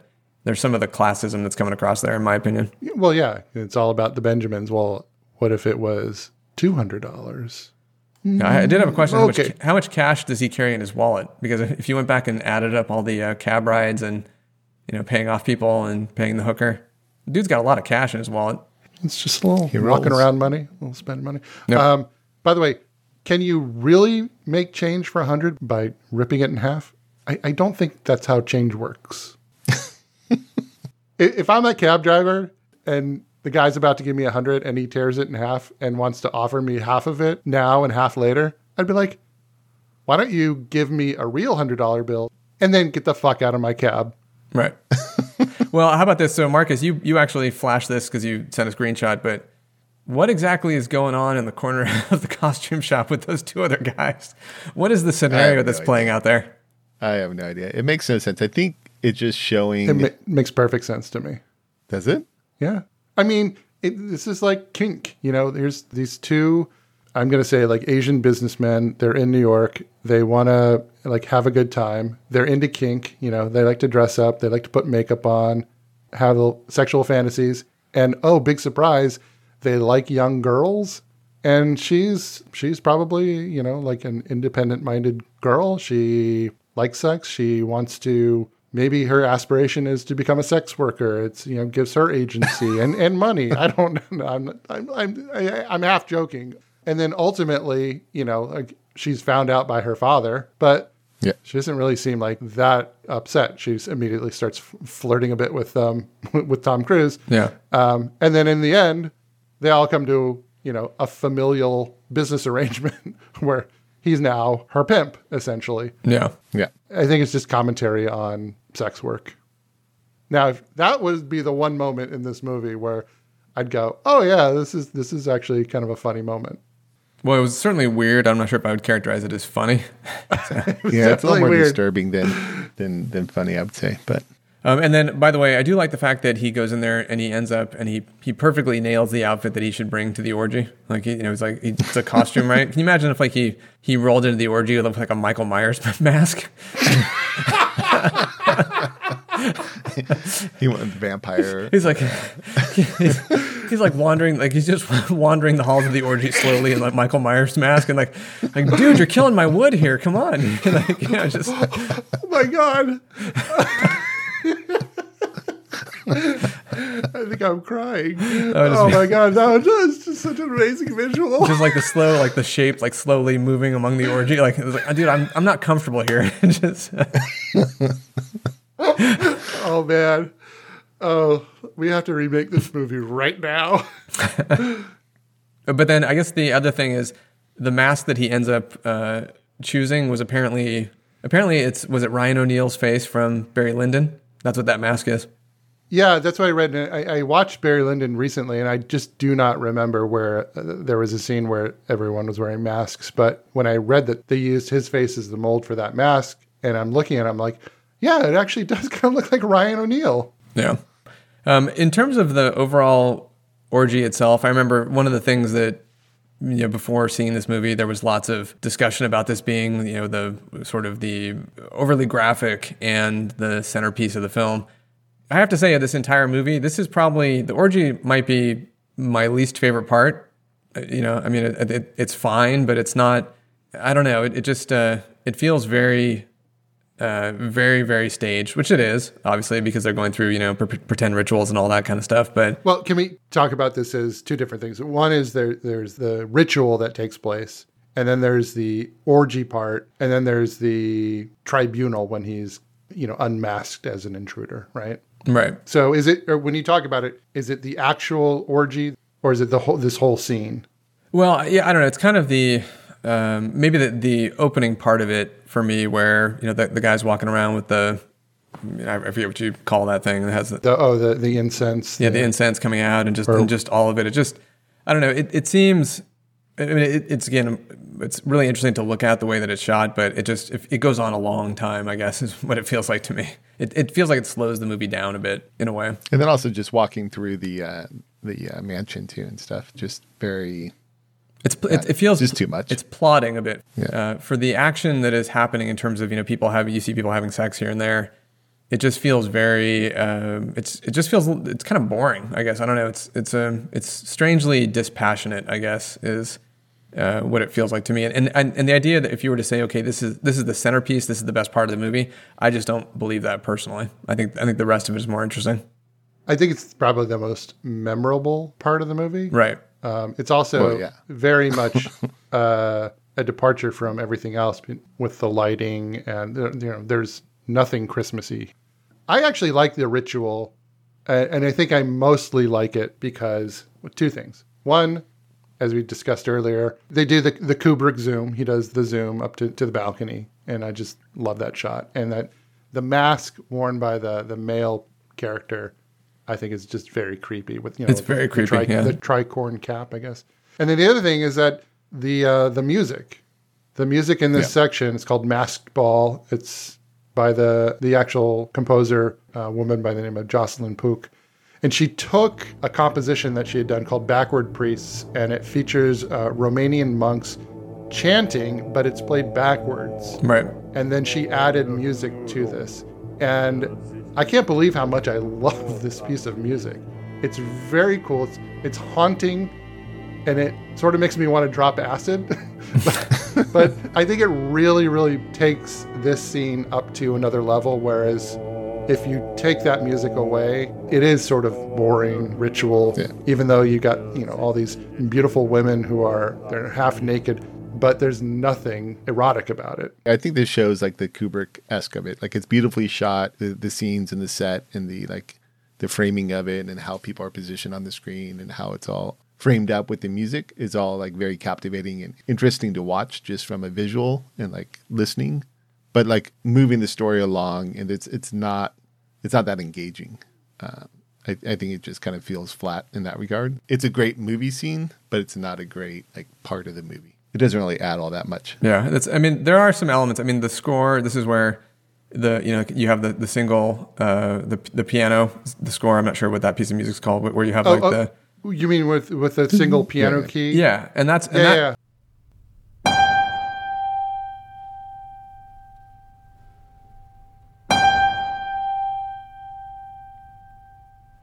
I think that particular piece of music is actually very effective at building tension. So I think that works pretty well. It makes you a little uncomfortable, that piece of music, I think. It does, and it's very successful, and I think they always use it when there's some sort of threat. Right, when there's, it communicates menace. Yeah, I really like that as well. Yeah. But then another question, so the scene where you have, or the sequence where the guy on the balcony looks down and sees Tom Cruise walk in and knows that he is not, he's not supposed to be there. So I guess the question is, how did he know? How did that guy know? Is that supposed to be the doctor, or I'm sorry, Ziegler? Is that Ziegler looking down at him? I mean, I'm not sure who that guy is. So many questions, right? Why are they looking at him? Do they actually know who he is? I think I read something where they know he's an intruder, that he doesn't belong there. Well, they do. I mean, they say it like later on.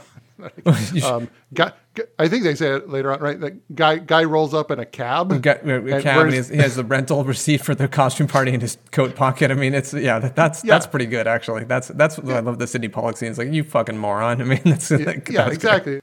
I feel like they looked at him because they knew who he was, and also like Mandy, she apparently knows who he is, but how? Yeah, how? Did she know who he was? Or did she just, And why is she trying to save him if he's... I think all I could come up with was that she's trying to save him. She's warning him to leave because she knows who he is and he helped her. But how does she know who he is? He's got a mask on.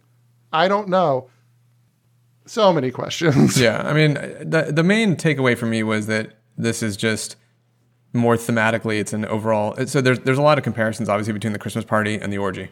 Two sort of, ritualistic gatherings of people, going through the motions, some of the lighting. There's no Christmas lighting in the orgy scene, but there's that piece of it. But then all those questions that you just mentioned, it feels very unresolved to me. And it's like, why would she potentially even sacrifice herself if it was just a doctor that she met in the bathroom for 10 minutes and helped her get through a potential overdose? It doesn't make a lot of sense to me. Maybe that's the other reason why I don't think this is my favorite part of the movie, because it's just a lot of unresolved questions more than anything else. Yeah, it creates intrigue, but it doesn't really justify the intrigue, I guess, is kind of the way I think about it. Honestly, I think it's probably they like to stage these things. Someone saw an opportunity to call out this intruder and put him before like everyone there and humble him and belittle him and make it seem like he's in danger. Right, and that's part of the entertainment for these people, basically. Yeah, exactly. And then somebody like put her up to going and offering herself as a sacrifice, Right. None of it's actually real. She was not trying to actually give up her own life to save his. Why? Why would she? Yeah. But it's fun to watch. It's fun to watch. It's interesting. I mean, it's visually very engaging, but it's just not my favorite part of the movie. I could envision them, as he leaves the room, they all like throw off their masks and just start like laughing hysterically. No, I know. That's very much what it felt like. We got that, dude. I mean, it's like, so then, he goes home and they make a kind of a big deal about him taking the bag that he has that has the costume and going through the process of hiding it from his wife, right? So there's a little bit of that wraps back to the Hungarian commenting about deception being required in marriage, right? So that to me is kind of paying off that a little bit. And then, he goes and he wakes up his wife and, she tells this, this part of it also was like, not my favorite, because I don't think Nicole Kidman is selling the dream here in terms of the way that she's relaying it to him. And then also, I mean, why exactly, again, like, what's the point of telling your husband this with this level of detail? I mean, it just seems like she's just like sticking the knife in a little bit and twisting it. I mean, is what it feels like to me. I don't know. I agree 100%. In what world do you ever tell your partner the most intimate things of your dreams for this type of thing? It's like, well, it's just a dream. Like, what does it actually mean? And such detail. Like, why tell him this? I mean, what did even that dream mean? I mean, I think it meant that she felt shame, but I'm not really sure. Yeah. I just don't understand. Like, okay, so you're sort of ashamed by it, but why tell him? Yeah. Yeah, I mean, it seems like it's just to hurt him more than anything else, honestly. I mean, or, I don't know, I don't know. It didn't make sense to me either. Like, it seemed more spiteful than anything. And I also, truthfully, I mean, I think Nicole Kidman does a great job in this movie, but the laying in bed when she's dreaming acting, like that part didn't really click to me. That felt very, that felt a little forced, a little fake. So yeah, not a great dream actor. No. So yeah, agreed. So I guess and then he goes out the next day, right? So he's convinced that the sacrifice and all that happened, and so he's trying to track down his Nick, the piano player. And he goes into a hotel, and I guess I have another question here. So why do you have Alan Cummings so immediately react to him in an excited way? And I don't know. To me, this is more than just being attracted to the guy, the way that he's putting it out there. It feels like the energy he's putting out there is he accepts or he believes there's a possibility that Bill might be interested. Would you agree with that? I mean, I don't know. I have no idea. I didn't really even take it to be, I don't know. I just never really got that. Although again, maybe it was just that they were Kubrick was trying to show a straight man's reaction to maybe thinking that a gay man might be flirting with him or coming onto him a bit, and how that would make him feel uncomfortable. But I honestly don't know. It's kind of a weird scene to me. It's an interesting scene because Bill, the character, he's not reacting as if he's really uncomfortable with the... Okay. So I think I need to watch that scene again because I just don't really know what's going on. I don't know. I thought it was, like, what do you think's happening? Well, I was trying to figure out, is there some sort of a subtext about Bill that is being thrown out there, yes or no? And again, the three scenes that I put together that form some sort of an opinion along those lines, one is the way that he reacts to Nick with such energy and effervescence at the party. And the fact that he touches him physically like 3 or 4 times, right? It's like they're slapping each other's, shoulders and chests and all that kind of stuff. So you have that. You have the fact that he's walking on the street and he gets, it's like the guys that are a block away and they start referring to him as being gay. And then you have this interaction in the hotel and Bill seems relatively comfortable with the conversation. So you put those 3 things together, and is Kubrick trying to say something here or not? Truthfully, I don't know. It's an interesting observation, is maybe the right place to leave it. So I don't think he's like trying to imply anything. I think he's just trying to show another side of sexuality. Not that Bill's challenged by it, but just like he's not confused himself. I don't think so. Well, he's not uncomfortable, and there's different ways I think that you could interpret that, right? One is, he's a medical doctor. He's probably seen it all and, is just relatively, just comfortable with just the overall concept of sexuality, and so it doesn't really mean anything to him, I guess. Or that he's just comfortable with it in other ways. I don't know. I feel like maybe Kubrick just threw this stuff in there, specifically with, the guys accusing him on the street of being gay, and maybe this with a hotel desk clerk as just some sort of, I need some way to recognize something about sexual identity, but I don't buy that he might be saying something about Bill's sexual identity. No, I wasn't necessarily going that far, but maybe just that he was maybe just clueless about sexuality in general is kind of, I guess, more clueless, what I was thinking about. Yeah, I could get behind that. Right. So he's just, and of course, because he thinks he had it all figured out in terms of this is how guys think and that he had all the answers. So the fact that he's just really such a dipshit when it comes to understanding sex that I think is actually maybe more the point that's being driven home. Yeah, maybe. I don't know. And then when he returns the costume. So again, this is where the costume owner is full on pimping out his daughter, and this one was kind of weird to me in terms of like what is the point of this scene in particular with him. That one out of all the stuff in the interactions, it's like why would he? It's not. I mean, maybe it's not pedophilia. I don't know how old his daughter is, but it's it's definitely uncomfortable. So why have this interaction at all? I guess. Again, I think it's looking at, originally the father was so incensed that this was going on. And now 12 hours later, he's like, oh, well, we could all be happy and I can make some extra money on the side. I don't know. But then the other thing is because Bill has because like literally, like how quickly he went from the incensed father to now basically endorsing, his daughter as a sex worker.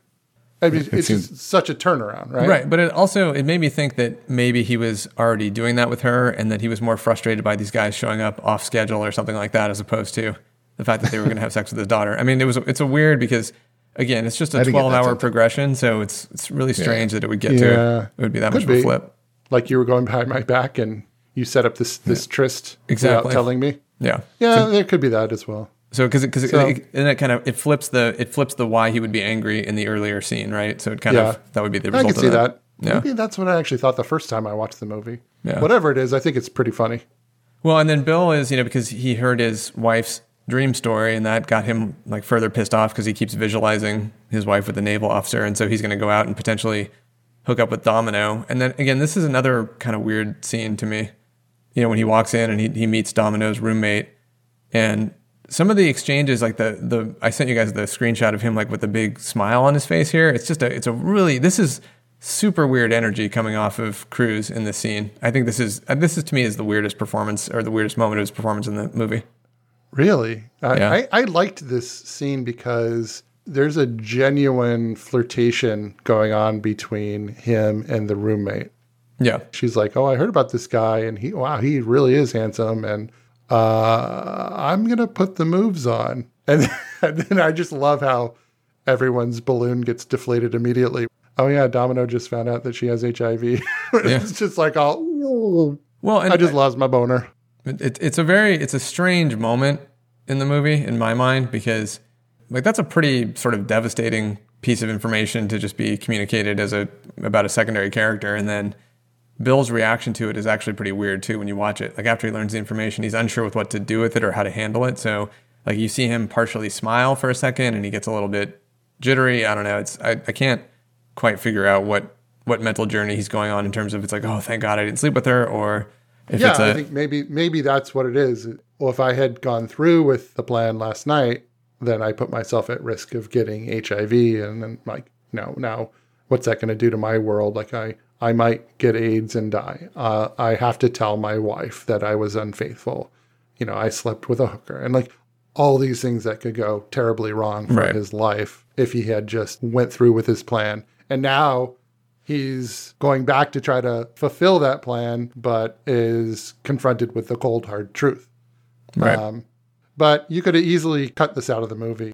Well, and then he's out walking, and this is where, if he did have the Michael Myers mask, it would probably be good because he's stalked by a guy that is basically Dr. Loomis.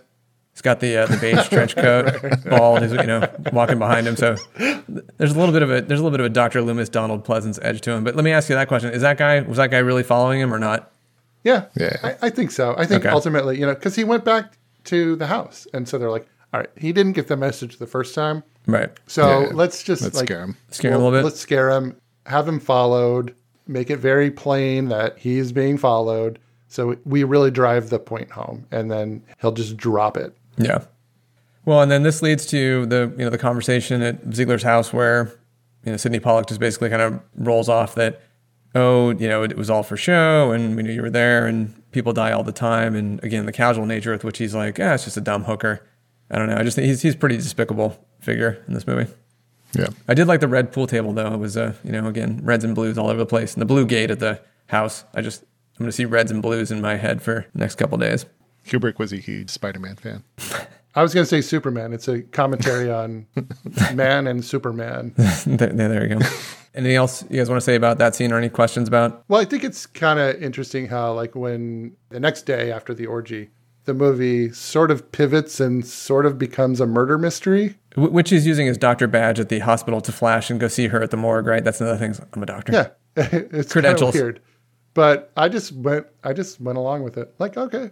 But yeah, ultimately, he's like going down his own conspiracy theory rabbit hole.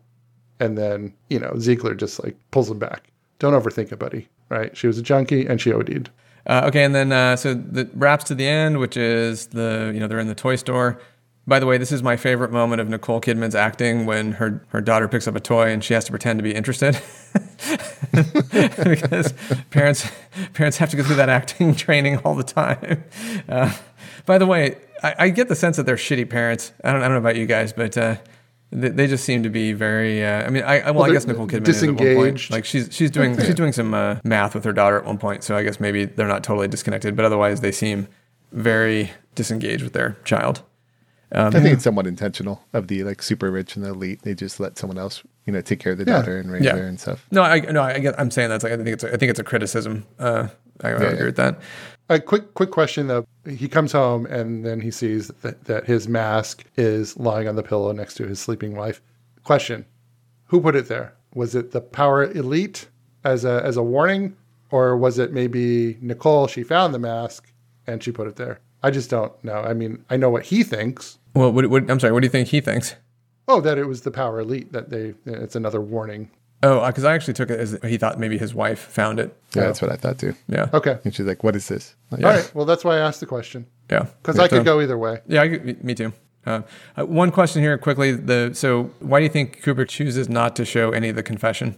Like, what's the point of doing that? Because the movie was now 2 hours and 40 minutes, and right. Yeah. It's like, okay, they know what happened. Yeah. The audience knows. That's fair. Yeah. And then we already talked about the the end moment of dialogue, which I think that and the orgy is probably what people remember from this movie if you saw it once. Well, I didn't remember that line. Oh, really? I distinctly did. Yeah. No, I do now. All right. Well, let me ask you this: what did you learn from this movie, Marcus? What did you learn from this movie? Don't crash orgies. That's fair. Fair. Don't crash orgies you weren't invited to. Colin? If you give Stanley Kubrick the hottest couple in Hollywood, 20 of the best looking nude models in the world, and 400 days of shooting, he can make an orgy scene about as exciting as a tax audit. That's pretty good. In terms of what I learned, I just wrote down, I have no idea. So More questions than answers. yeah, more questions than answers. I mean, true. certainly That is it's just it's a good reminder to take care of business on the home front and make sure you check in with your wife. And, so that's a good reminder, I guess. But, I don't know. I just think that it's, I don't know. It's interesting. How about maybe we just jump right to closing thoughts? Marcus, what do you got? I liked it. I thought it was good. I wouldn't say it's great. I think it's visually interesting watching the filmmaking, the scenes, with the score. I think it's all very captivating, but I don't think it's a great story. I'm not sure it really is a great look at much. I think it's trying to comment on a bunch of stuff, but we kind of ignore that and just enjoy the beauty of it all. I think it's great. Letter grade, I would give it a B. Colin? I think it's typical Kubrick. It's not really what the movie is about. Rather, it's the immense style in which it unfolds. This movie happens to be dreamlike, and while it's ostensibly about sex, it's the furthest thing from sexy. And my letter grade is an A-. Yeah, I'll say that, I talked about this in the beginning, but certainly this movie was a fascinating rewatch for me. I was, because I had preconceived notions as to, I was probably going to repeat what I thought when I saw it the first time, which was, boring, just kind of strange and not that interesting. I kind of had the exact opposite experience, which is, I was very curious just watching this thing all the way through, and all of the photography. And so it's obviously, it kind of sticks with Kubrick's in terms of it's really fascinating and interesting to watch. But now I kind of appreciate this movie in a different way in terms of, one level deeper in what he was going for, and all of the, the commentary I think he was trying to put into place. And for me, I can look at this movie, and after doing all the reading on it, I can't really separate the story versus all the stories of the behind the scenes stuff, because when you wrap all that together, it's pretty fascinating, and it makes Kubrick seem like a really interesting dude. And so that's the main thing for me, is this is actually probably sort of reawakened an interest in Kubrick. So I'll probably go back and start maybe working my way through his film catalog just to see what I think, because, my impression earlier was, beautiful films, like master filmmaker, really interesting to watch, but very disconnected or detached from the stories. And so if I went back and watched it again, I wonder what my experience would be. So I might do some of that. My letter grade overall would be a B as well, because I'm not sure that this is like a great movie, honestly, but it's a very interesting movie. That's kind of how I'd characterize it. Yeah, I agree. Okay. All right. You're always surprising me. I thought you'd give it a higher grade, whereas you gave this movie the exact same grade that you gave to Edward Scissorhands, which you hated. Right. Well, this movie's fantastic. It's original. It's beautiful. I give it a C-. Well, no, my Edward Scissorhands grade, just to be very clear on that one, was I was trying to be objectively grade the film and say, it's like lots of interesting stuff. It's for me personally, that movie's an F. So nails on a chalkboard. All right, well, I hope you enjoyed our long meandering journey through the film Eyes Wide Shut. Very much mirrored Bill's experience in the film itself. Where we just kind of went around and did a lot of stuff, but it didn't really mean anything ultimately. So that would be a good summary of our podcast today. So, and otherwise, I'll say this is the Real DMC Podcast. Signing off. Goodbye, everybody. Goodbye, everybody. Goodbye. Can you really make change for 100 by ripping it in half? I don't think that's how change works. We just make change. We're the change bank. Somebody came in with a 50. They asked for 25 2s. We also could do 5 10s. Or 10 5s. Somebody came in with a wrinkled $10 bill and they asked for a crisp one. No, I'm just kidding. Okay.